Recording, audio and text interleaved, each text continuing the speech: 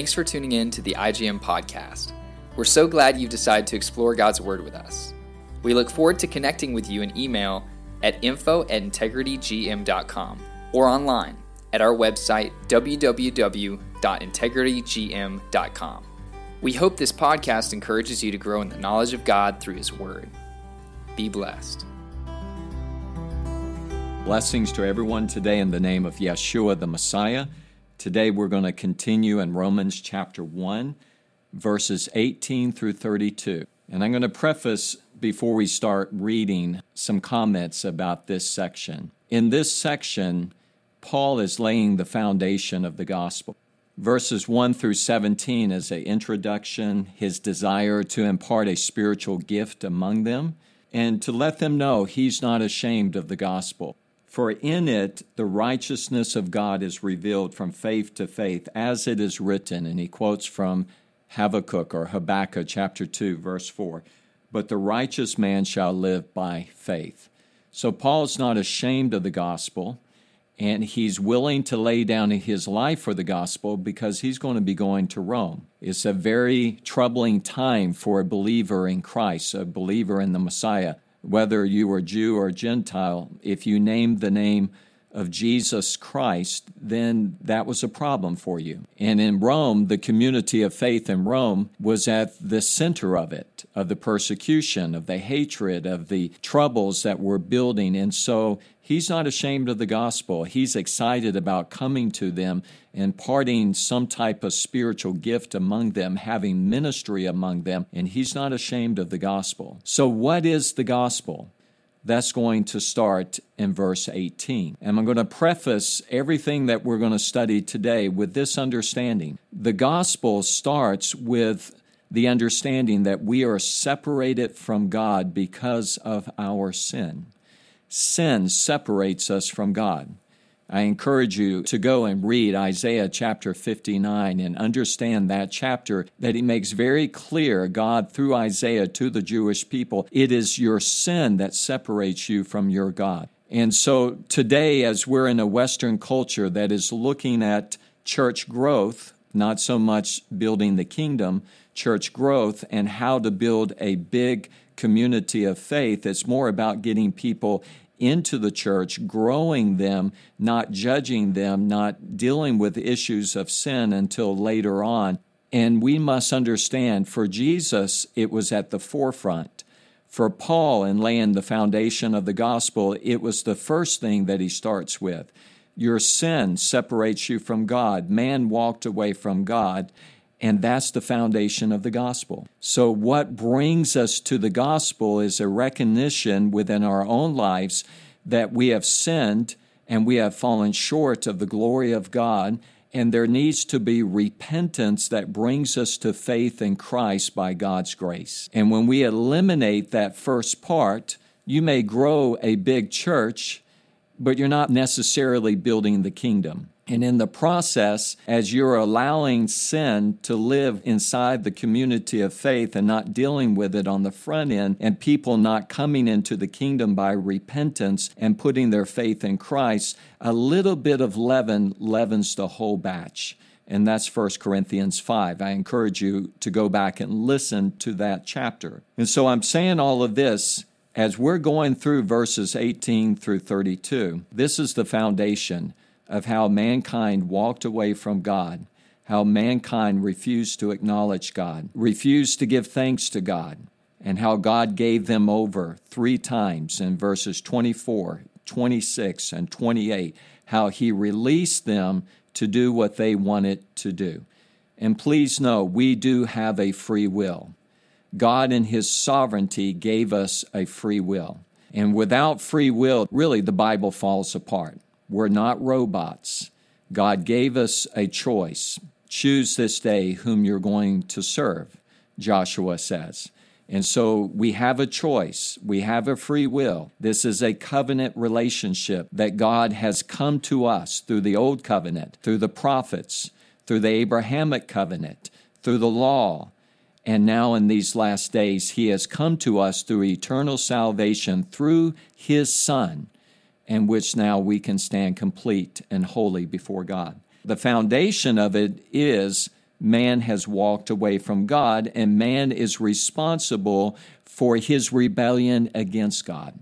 We do have a free will, and we're going to look at these verses here and see what is the foundation of the gospel. Starting in verse 18. For the wrath of God is revealed from heaven against all ungodliness and unrighteousness of men who suppress the truth in unrighteousness. So the wrath of God is revealed against sinful man who live in unrighteousness, who live in ungodliness, and it is coming from heaven against all ungodliness and all unrighteousness who suppress the truth.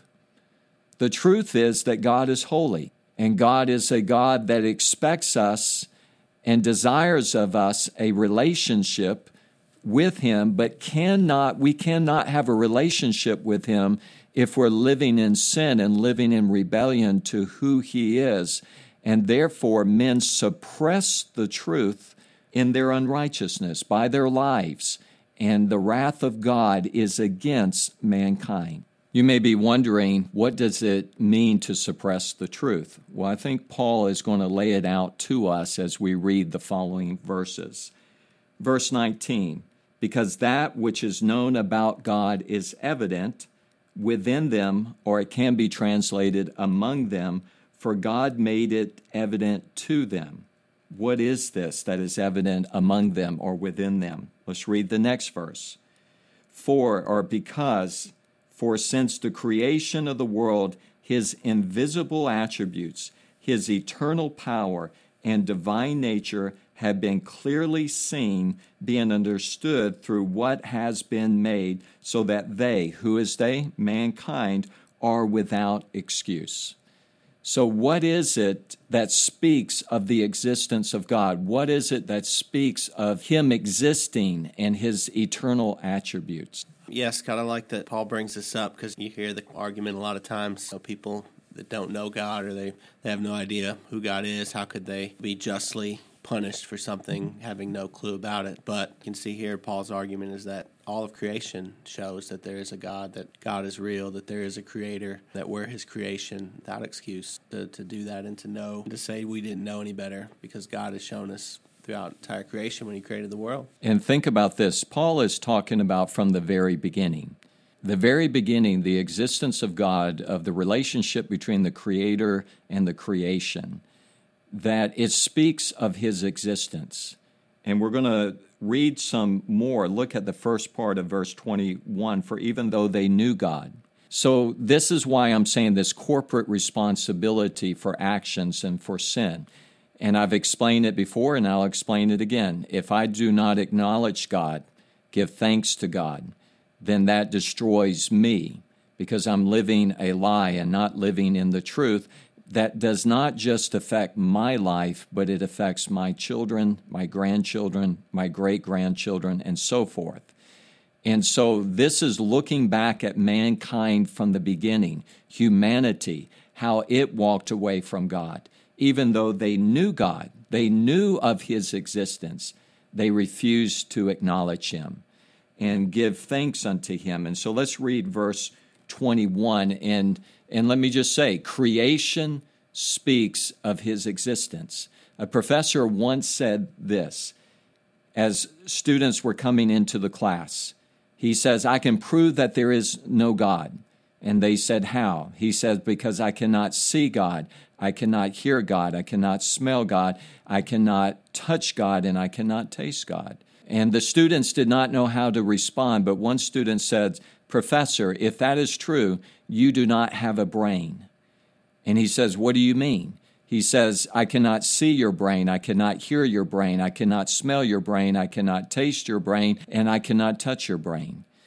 He says, yes, I understand that right now, those things you cannot observe in my life with the senses, but you can see the evidence of my brain by the things that I'm doing.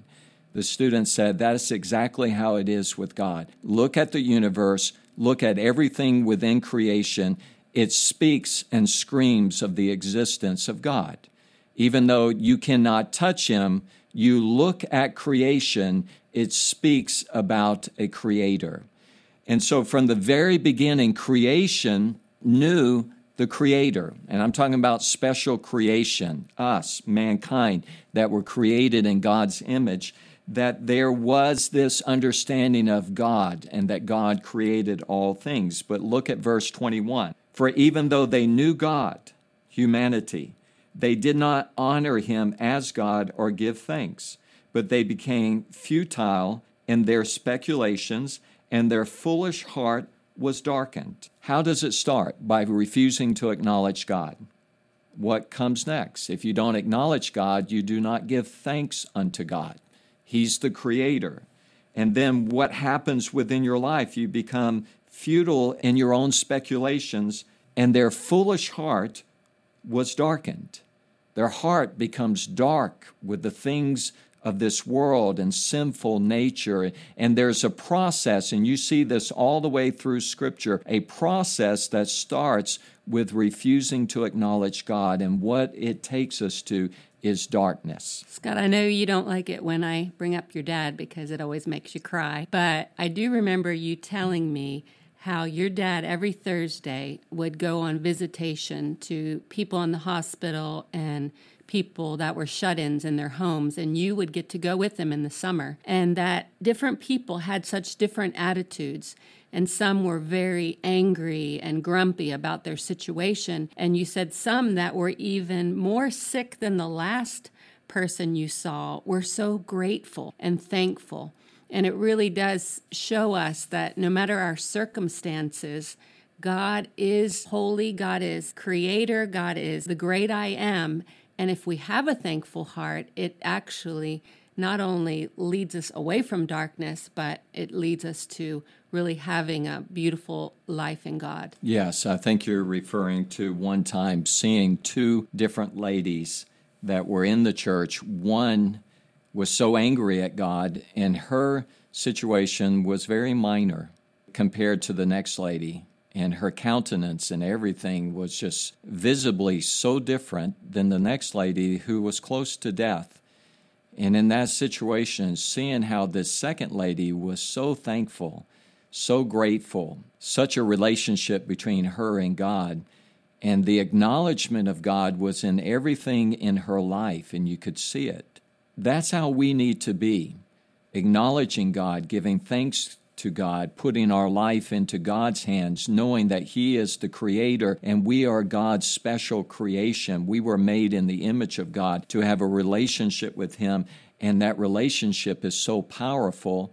And in this new covenant that we're going to be looking at, it is complete. Eternal salvation, everlasting life through Jesus Christ, our Lord and Savior.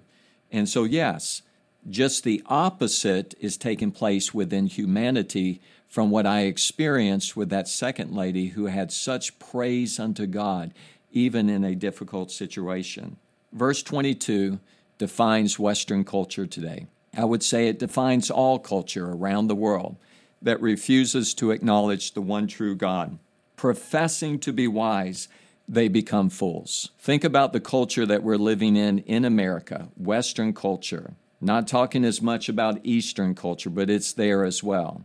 We think that we're so educated and we're so proud and we don't acknowledge God. And think about the foolishness that is coming out today, saying that a person can choose their own gender, a person can self-identify, a person can do whatever they want to within their lives. As long as you're not harming someone else, it's okay. A man can get up on a stage in a dress with full makeup and wig and everything and is changing his gender. And people are standing up and clapping it with a standing ovation. And they think they're intelligent. They think they're progressive. They think that they've come to a point that they know what's best. And if you look at that environment, they're not acknowledging God and professing to be wise. You almost have to laugh at them. Professing to be wise, they become fools. They can't even acknowledge basic science in their curriculum. They change the science, and you look at that, how incredible, professing to be wise, this world that doesn't acknowledge God has become fools. And I think there's always been wacky people out there that say weird stuff like that. But the thing that's really foolish about it now is that they're saying you have to accept this as being science. You have to accept this because some other person thinks something that's totally out of the realm of possibility. 10 years ago, you would have never had a conversation about that. And what I see Paul kind of doing here is he breaks this kind of progression down, right? If we're talking about creation, creator, we have this sinful nature, the fall of man. Satan was prideful. That's why he fell, because of pride. So when we're not giving thanks to God, and literally there's a lot of beautiful songs written. He's the air we breathe. He's the only reason we're doing a podcast, taking a breath, because we have air that he created. So how can you not just give him thanks for your breath when you wake up in the morning, just for every day? Everything. And when you start, and you see Paul progressing, and when you start not thanking him and thinking you're better and it's you and it's me and this self sort of worship, then, you go to this foolishness. You progress and progress until you're not even acknowledging him when you wouldn't even be here if he didn't create you. You start self-identifying. I'm actually 17, 6'4", 220 pounds, and I'm never going to grow old. Once you start doing that, professing to be wise, you become fools. And we are not living in reality. And I agree with you fully. Acknowledging God, giving thanks to God, keeping our hearts right with God, pure before God, coming to God through this eternal salvation. Wow, what a beautiful life it is. I don't have to go any other direction except to God. And praise God that we have that reality. We're not living in a world that's not in touch with reality. God is our reality. Verse 23. They profess to be wise. Verse 22, professing to be wise, they become fools, and exchange the glory of the incorruptible God for an image in the form of corruptible man and of birds and four-footed animals and crawling creatures. So instead of the focus being upon the Creator, the focus is going to be upon the creation. And we're going to see, starting in the next verse, of how God's going to give them over. I remember living overseas at one point and seeing a man in a park, and he was worshiping the sun. And the first thing that came to my mind was that if I drew an incredible sun on a piece of paper, if I was a great artist, no one would go to the piece of paper and say, "You are amazing," to the sun. They would come to the artist. And they would give acknowledgement and praise to the artist. That makes me think of this verse because I saw people worshiping all kinds of things living overseas, and it just broke my heart because it was so misdirected. Yes, I never thought of it in that way, but it's such an incredible point. And this is what is happening with mankind here. Instead of the Creator, they started worshiping the creation. Verse 24, therefore, God gave them over in the lust of their hearts to impurity. Think about the responsibility. It was the lust of their hearts that God is giving them over to. God is releasing them to the lust of their own hearts, to impurity, so that their bodies would be dishonored among them. What does that exactly mean? We don't know fully, but we're going to see some things later on that it could be speaking about. Verse 25, for they exchanged the truth of God for a lie, and worshipped and served the creature rather than the Creator, who is blessed forever. Amen. So in verse 23, you get this overall understanding. Professing to be wise, they become fools, and the focus is not on the Creator, but on the creation, and worship of the creation. Verse 24, God gives them over. God releases them in the lust of their hearts to impurity. There's lust in their hearts. And what does that lead to? Of releasing them to worship the creation. And so the first time in which God is releasing the human race, we see the worship of the creation. And if we go back in all of human history, this is our history of mankind, moving away from the Creator to the creation, worshiping the moon, the stars, the sun, the animals, and anything that we can create, that we can see and visualize and touch with our own hands, and that becomes the object of our worship. Verse 26, For this reason, God gave them over to degrading passions. For their women exchanged the natural function for that which is unnatural. And in the same way, also the men abandoned the natural function of the woman and burned in their desire toward one another, men with men committing indecent acts and receiving in their own persons the due penalty of their errors. We're living in society that doesn't want to talk about this. The second time that God is releasing mankind to the lust of their hearts to impurity is leading to homosexuality being accepted and normal within society. Men burning in passion for men, women burning in passion for women. This is not natural. This is unnatural. This is not how we were created. We were created to have a relationship between a man and a woman. This is how God created us and ordained us, and this is how a family comes together. Yet, as God released them to do what they wanted to do in the lust of their own hearts, it also led to unnatural relationships within the human race. This is something that people don't want to talk about. Even in the church growth model that we see today, don't speak about this, don't speak about that, just love people, bring them in. But Paul, from the beginning, is speaking about sin. Because how can we come to repentance that embraces faith in Christ if we're not speaking about sin? How can we have people sitting in our churches comfortable and their lives not being challenged by the Word of God by speaking about sin and what is right and what is wrong? How can they be comfortable in that setting? How will they ever come to a true repentance that puts their faith in Christ? So again, it's not about church growth, it's about the kingdom. And remember, Jesus says, repent, for the kingdom of heaven is at hand.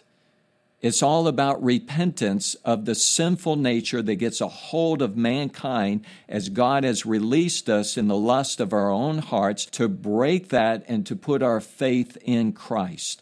So the second time that God released mankind, immorality in a way that we never thought would be possible, going from the natural to the unnatural and believing that this is okay. Going back to verse 24, at the end of it, it says their bodies would be dishonored among them. Do you think this giving up the natural affection, because, I know you don't like to cross-reference a lot, but Paul talks about fornication being, the one thing that does dishonor your body directly. Is that a safe way to see the way he wrote that? Because I was always wondering what that meant. Their bodies would be dishonored among them. Well, if you go down to verse 27, because we're not jumping from one context to another, we're staying in the same context. Men with men committing indecent acts and receiving in their own persons or in themselves the due penalty of their error. The way that I would read this is a sin against our own nature. It's a sin against our own persons when we're taking the natural and now going with the unnatural. So I do believe that in verse 24, it does have the understanding flowing into verse 27 that their bodies would be dishonored among them. They're sinning against themselves. They're sinning against the very way in which God has made us. Also about verse 27, when it says, in themselves the due penalty, I wonder if it's the things that come upon the body as a result of that kind of sin, because there's diseases because of the unnatural placement. There's also the very sad aspect of your relationship has no chance for reproduction. And having children, I've never seen God's creation so closely and intimately. And so you really lose that. That is a penalty to me. Yes, I think a lot of people saw this to interpret this as things that come out of unnatural relationships. I'm not so sure that we can say that. There is a possibility of that, but they're sinning against themselves. And the way that I would understand that, the way that God made us, we're sinning against that. Receiving in their own persons the due penalty of their error. And I think the greatest consequence of homosexuality is what you're saying secondly. We're sinning against the way that God created us, And now the natural functions of having a family, a husband and a wife and children, they are sinning against their own selves. I hope everybody understands what I'm saying here. When we're in Western cultures that believes that everybody has individual rights, what the community that is promoting, what are the initials, LBGT and so forth, it goes on and on. What they're asking for is not the same rights as everyone else, but they're asking for special rights that nobody else has, that natural laws will not give to them. A man and a man cannot produce a family. So they're saying to others, you have to give us the right that we can become husband and husband, which is not allowed by nature to produce a family, and now legally they can go and adopt children. So they're asking for special rights. When we look at this, I also want to say that I don't believe anybody is born a homosexual. I believe that we are born with a sinful nature. I do not believe someone is born a kleptomaniac. I don't believe someone is born a pedophile. I don't believe that someone is born a murderer, but we are born with a sinful nature. And as we're coming through this sinful world, we are being shaped and discipled in the ways of the world from a very early age. Even in sexuality, we're being shaped at a very early age. With this sinful nature coming into a sinful world, we are developing tendencies towards different things that will destroy our lives. And here, this is taking place. But now, as we go through the rest of these verses, we're saying that these things are okay, that they're healthy, that they're good, and they should be promoted within society. The gospel is saying just the opposite, that they will receive in themselves the due penalty of their error. They're sinning against themselves. And homosexuality is not just sin against God, but it's sin against themselves and how God has made us naturally. And we have to remember that. And the church has to be very strong in speaking out against all sin, and all sin separates us from God. And homosexuality that is wanting to be presented as not a choice, but something that we're born with, we have to stand up against that lie, to recognize it and to call it as sin, and to see these people set free by the power of the gospel of Jesus Christ. It's always interesting to me how people are justifying some of these things that are so plain and so clear. And when you do a math problem, 4 plus 4, and you write 9, and your teacher puts an X, that's an error. And the very last word of that sentence is error. That's an error. It's really a shame to be in error and not realize it. Yes. And that's the first time I've ever heard you with a Southern accent. So I enjoyed that with error. And so, yes, I agree. We need to speak the truth in love at all times. Verse 28, and just as they did not see fit to acknowledge God any longer, who are they? Humankind. God gave them over to a depraved mind to do those things which are not proper, being filled with all unrighteousness, wickedness, greed, evil, full of envy, murder, strife, deceit, malice. They are gossips, slanderers, haters of God, insolent, arrogant, boastful, inventors of evil, not just doing evil, but inventing ways to do evil, disobedient to parents. The destruction of the family is how I see that. Without understanding, untrustworthy, unloving, unmerciful. And although they know the ordinance of God, who? Mankind, they know the ordinance of God, that those who practice such things are worthy of death. That the world from the very beginning understood that this rebellion against God brings forth death. They not only do the same, mankind not only does the same, but also give hearty approval to those that practice them. They're creating a society that says, this is good, this is how we're going to live our lives. We are not going to acknowledge God. We're not going to give thanks to God. We are going to go our own way, and we are rejecting God and His Word, and we're going to live our lives the way that we want to, even though we know that it produces death. And we're going to tell everybody else, Go do what you want to. There's not this thing called sin, and we give you hearty approval for your lifestyle and the way that you are living. That is completely against the gospel. I like Paul's sort of list here at the end. I don't think it's an exhaustive list, similar to where I agree. He talks about the fruit of the Spirit. But, you look at some of these and you can just, have some interesting parameters for what this looks like when they were given away. And what I thought, we're living in this age of entertainment today, and especially in the Western culture, Hollywood. But you take a list of those, and that's almost exactly what Hollywood is portraying in a lot of these movies. A lot of every movie, every show, yeah, and even their own personal life. You talk about being untrustworthy and the amount of divorce and everything that comes out of this culture that's trying to tell us a lot of times how we should live and what we should do. To me, that goes back to that foolish calling things wise, or the wise calling things foolish. And not only are they doing that, but you have people that are with them and cheering them on and saying, yeah, you're right, go, that's exactly what we should be doing, that's exactly what you should say, this isn't right. And you have this whole almost cheering section from people that are not walking with the Lord, telling other people this is okay to do these things. Think about Hollywood. Who would ever listen to the people in Hollywood? What credibility do they have in anything within their lives?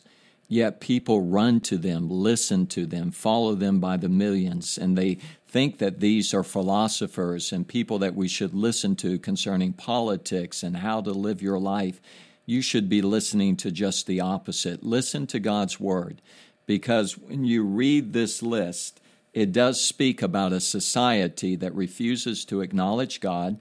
And in our media culture, where is the acknowledgement of God? If there's any acknowledgement of God, it's in a pantheistic understanding of God and not about the one true creator, the one great God, like Laura mentioned, the great I am. Anything can be God. And instead of worshiping the creator, the creation becomes the focus.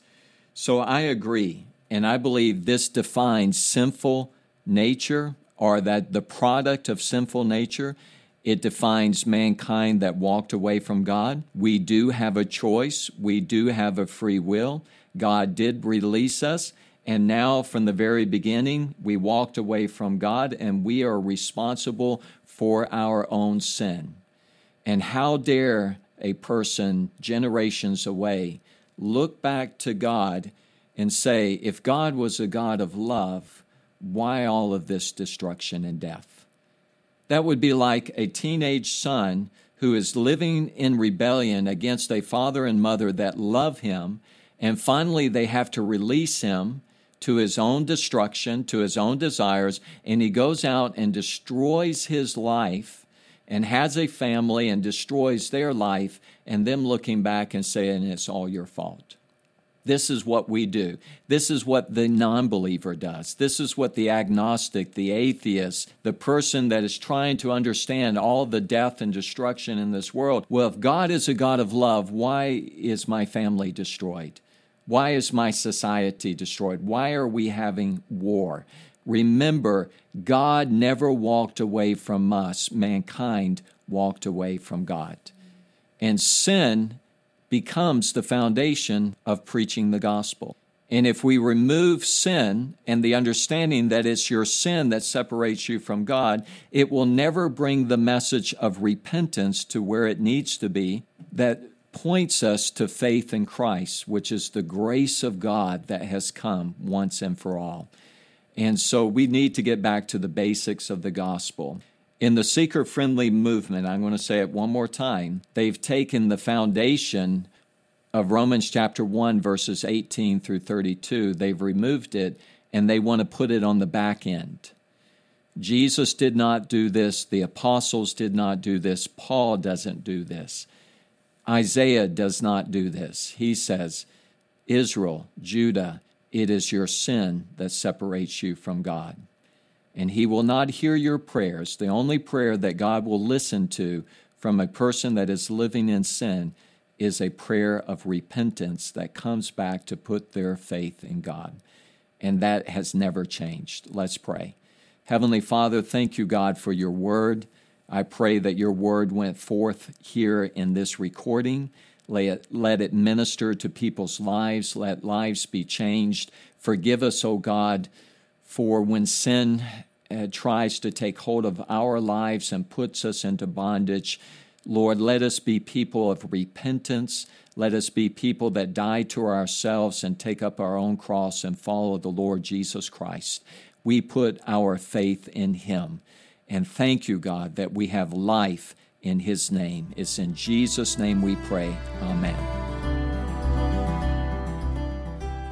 If you'd like to learn more about IGM or have any questions about this podcast, feel free to reach out to us at info@integritygm.com and connect with us on Instagram at integrity_global and Facebook at Integrity Global Missions. If you like our podcast, please share it and leave a review. Thank you for listening.